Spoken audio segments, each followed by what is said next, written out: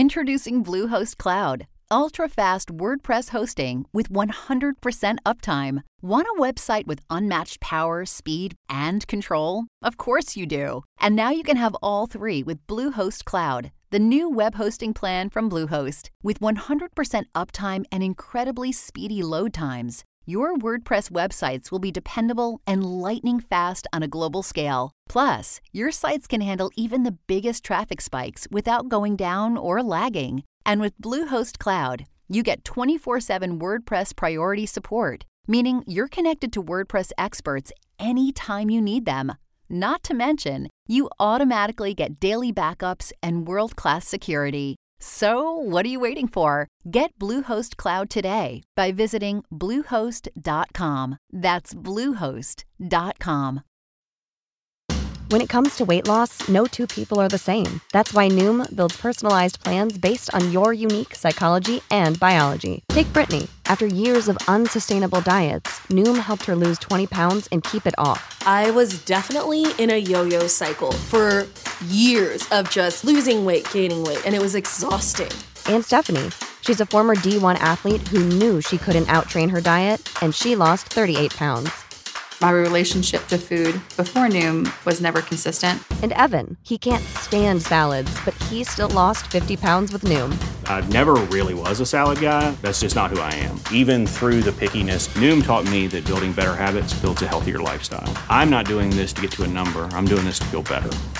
Get your personalized plan today at Noom.com. Real Noom users compensated to provide their story. In 4 weeks, the typical Noom user can expect to lose 1 to 2 pounds per week. Individual results may vary.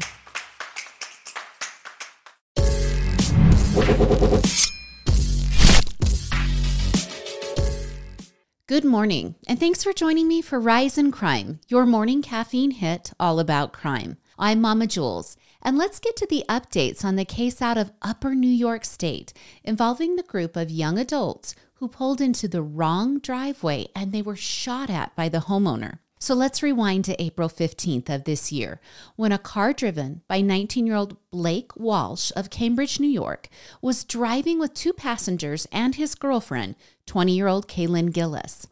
The 4 were looking for a party in a heavily wooded remote residential area that's about 50 miles north of Albany.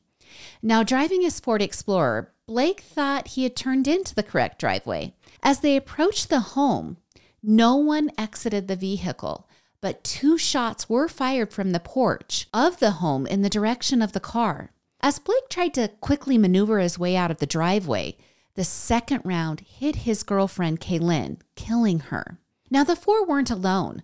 A group of friends were following them to the party and had also turned into the wrong driveway. When the shots were fired, this group had already realized they had the wrong home and they were already leaving the driveway.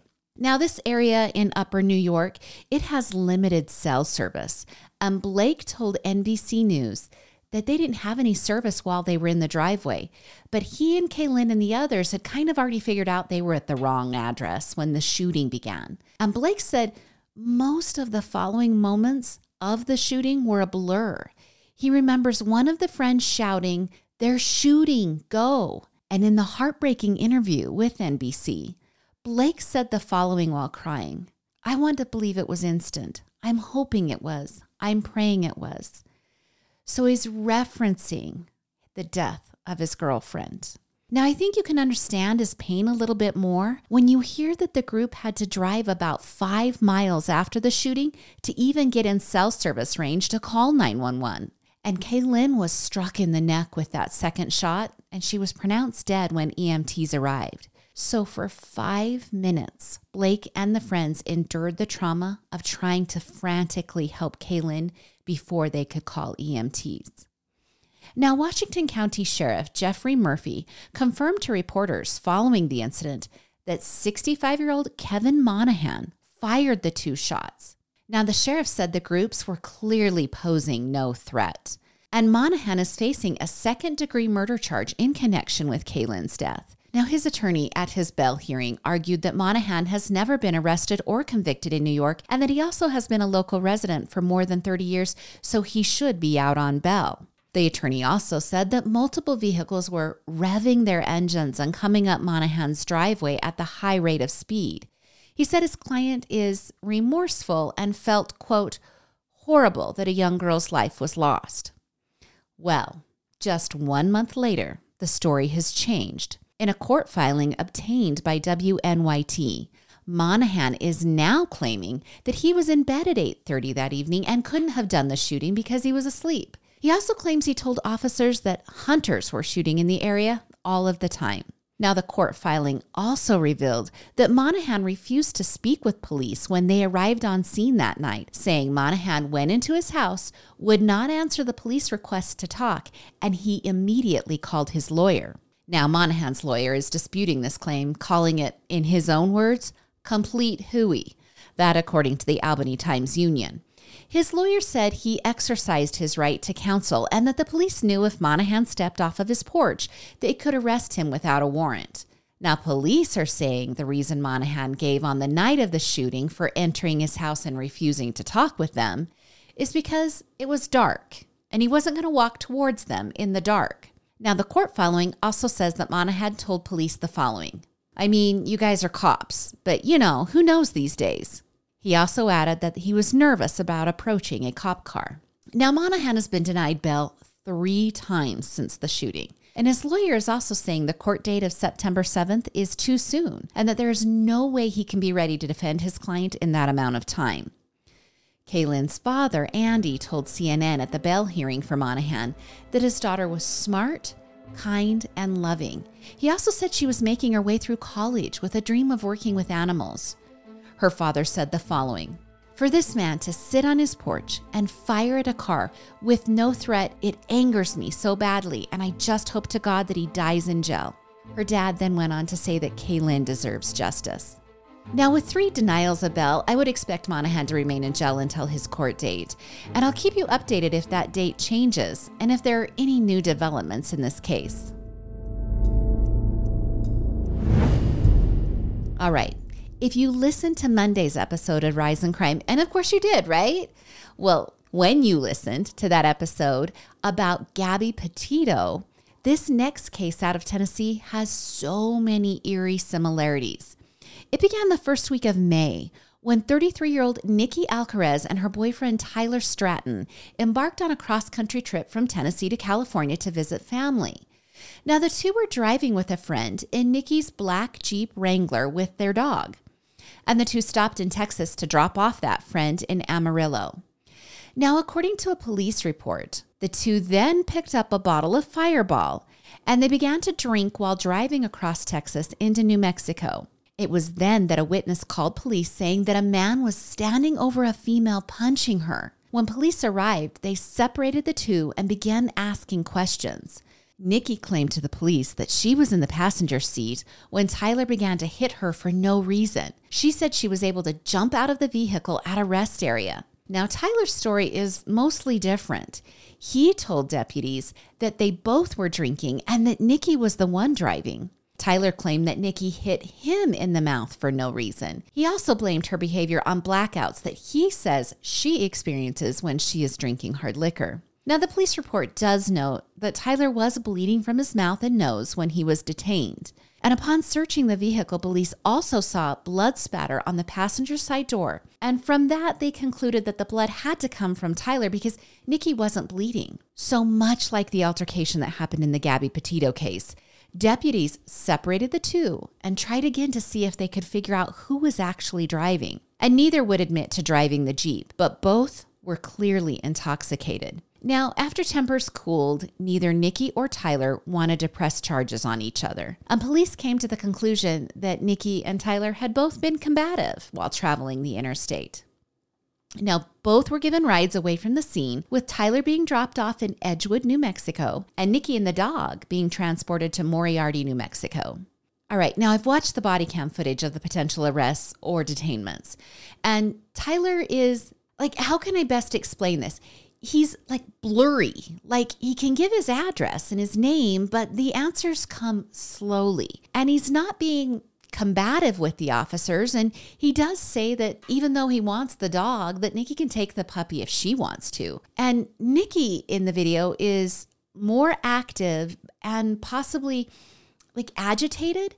She's not fully angry, not fully sad. She's just bothered, which stands to reason, right? She's just been in a physical altercation, but she's seeming to handle her liquor just a little bit better than Tyler. Again, I'd use that word blurry. She just isn't as blurry as Tyler is. All right, Nikki's Jeep was towed from the scene of the incident, but according to Nikki's brother, Josh, Nikki's injuries were so severe from that altercation that a truck driver had to pull Tyler off of her. He says the truck driver was the one who alerted police to the domestic violence situation, and he claims his sister had a traumatic brain injury and a broken hand or wrist following the altercation. Well, pictures of Nikki circulating online show Nikki with a black eye and bruises on her upper arms and chest. Now, I would say, also looking at the video, some of these bruises do seem older. They're pretty deep purple, maybe been around longer than the few minutes that it took for police to get there following this altercation. All right. Here in the story is where accounts start to differ depending upon the source. Now, according to Court TV, the same police report that reported the domestic dispute apparently has an addendum that notes a detective spoke to an employee at the towing company. Now, that employee told the detective that the Jeep was picked up by Nikki. She arrived at the towing company in a car with California plates, and that the man she was with was not the same person from the altercation. So it's not Tyler. And the tow truck company says the man drove away in the Jeep, and Nikki drove away in the car with the California license plates.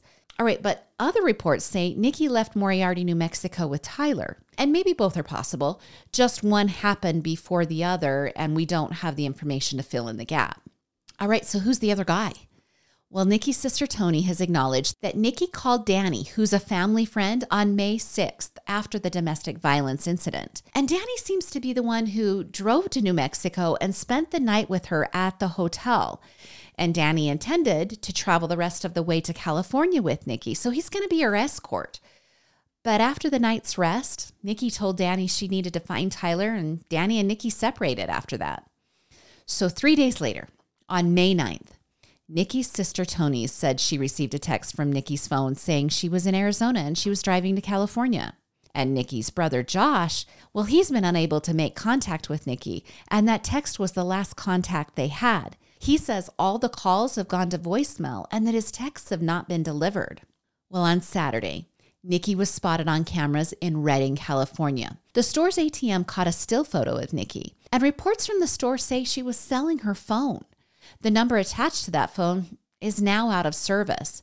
And I think it's important to point out that Nikki and Tyler were headed to Orange County, California. Redding, where she was selling her phone at Walmart, well, it's about 580 miles from Orange County.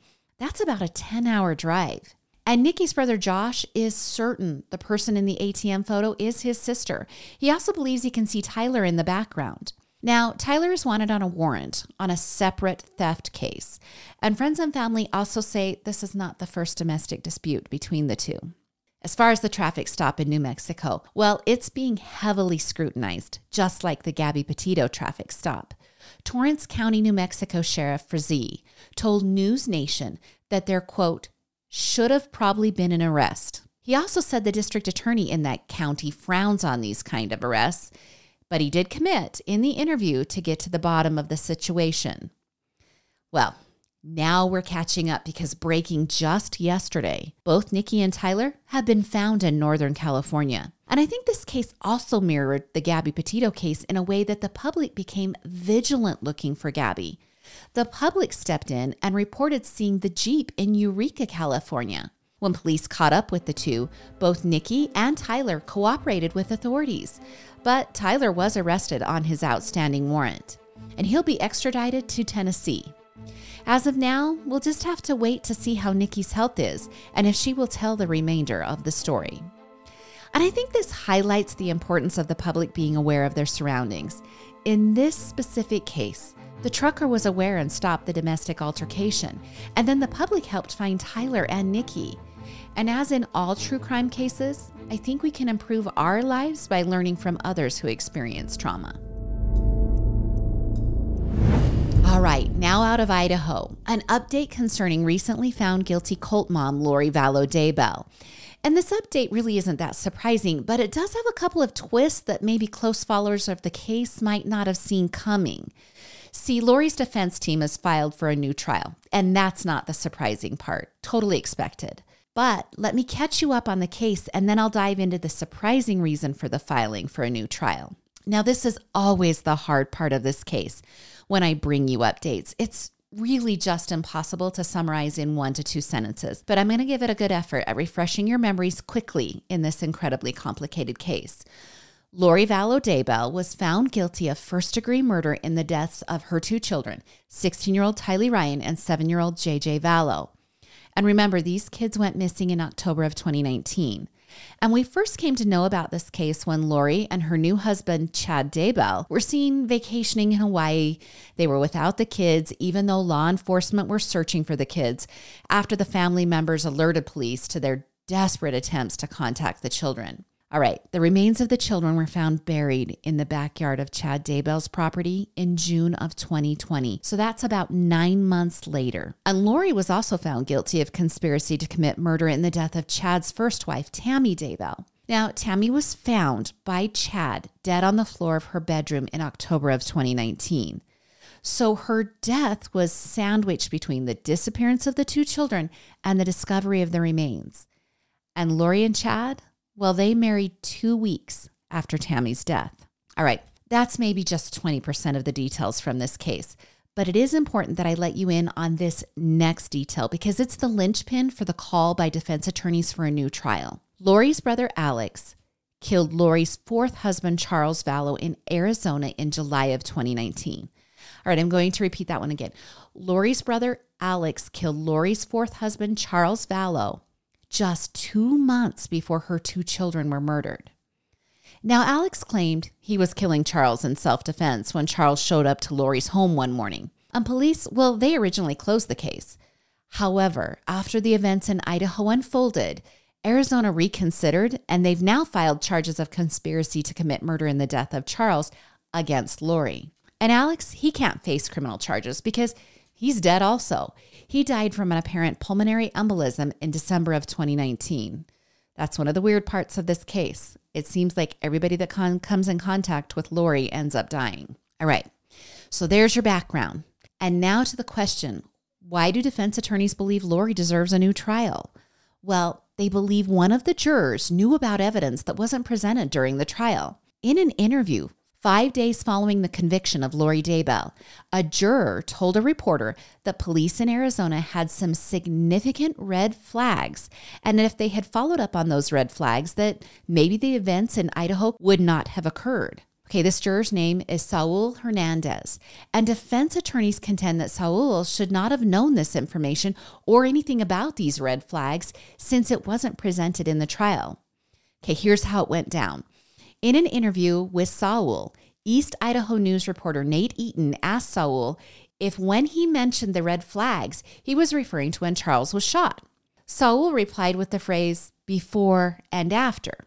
Now, the reporter responds that Saul is correct, and he references body cam footage of Charles Vallow from 6 months before he was killed. The reporter is specifically recalling Charles talking with police about how Lori has lost her reality and that he was worried about JJ and Tylee's safety. So the before part that Saul could be referencing is from months prior.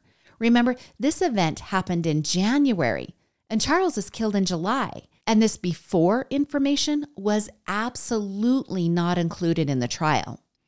Now, Saul doesn't go on in the interview to talk about the footage, but he does shake his head in the affirmative when the reporter is referencing the incident. Okay, so what's that possible hiccup for the defense? Saul, the juror, well, he could have done this research into the case during those 5 days after the verdict, but before he was in the interview. So in my opinion, after following this case, that seems like a pretty big hiccup for the defense. Now, Saul, the juror, is saying exactly that. He claims he watched the Dateline story 2 days after Lori's conviction, which is perfectly legal. In a follow-up interview with East Idaho News, Saul says he did not know about the police video with Charles until after the trial and until he watched the Dateline episode. All right, that's not the only thing included in this motion. Defense attorneys have more issues with any discussion in the trial concerning the death of Charles. So in the motion, they contend that testimony about the death was used as character evidence. That would be evidence to explain who Lori Vallow Daybell is. But that evidence was described as demonstrative, which, if that was how it was labeled, should not have been allowed in the testimony. Therefore, the defense believes this was confusing to the jury and that objections should have been sustained. And for his part, Saul, the juror, well, he does refer to the Charles evidence as demonstrative during the first interview. But during the second interview, he says the jury was not confused at all. All right, on to the other items the defense cited in the motion for a new trial. They also believe the instructions given to the jurors were confusing. When the indictment was initially filed against Lori, the state wrote that Chad, Lori, Alex, and others conspired to kill the children and Tammy. But during the trial, the state alleged that the conspiracy was only between Lori and Alex, or Lori and Chad, or Chad and Alex, so just 2 people in the conspiracy versus 5 or more.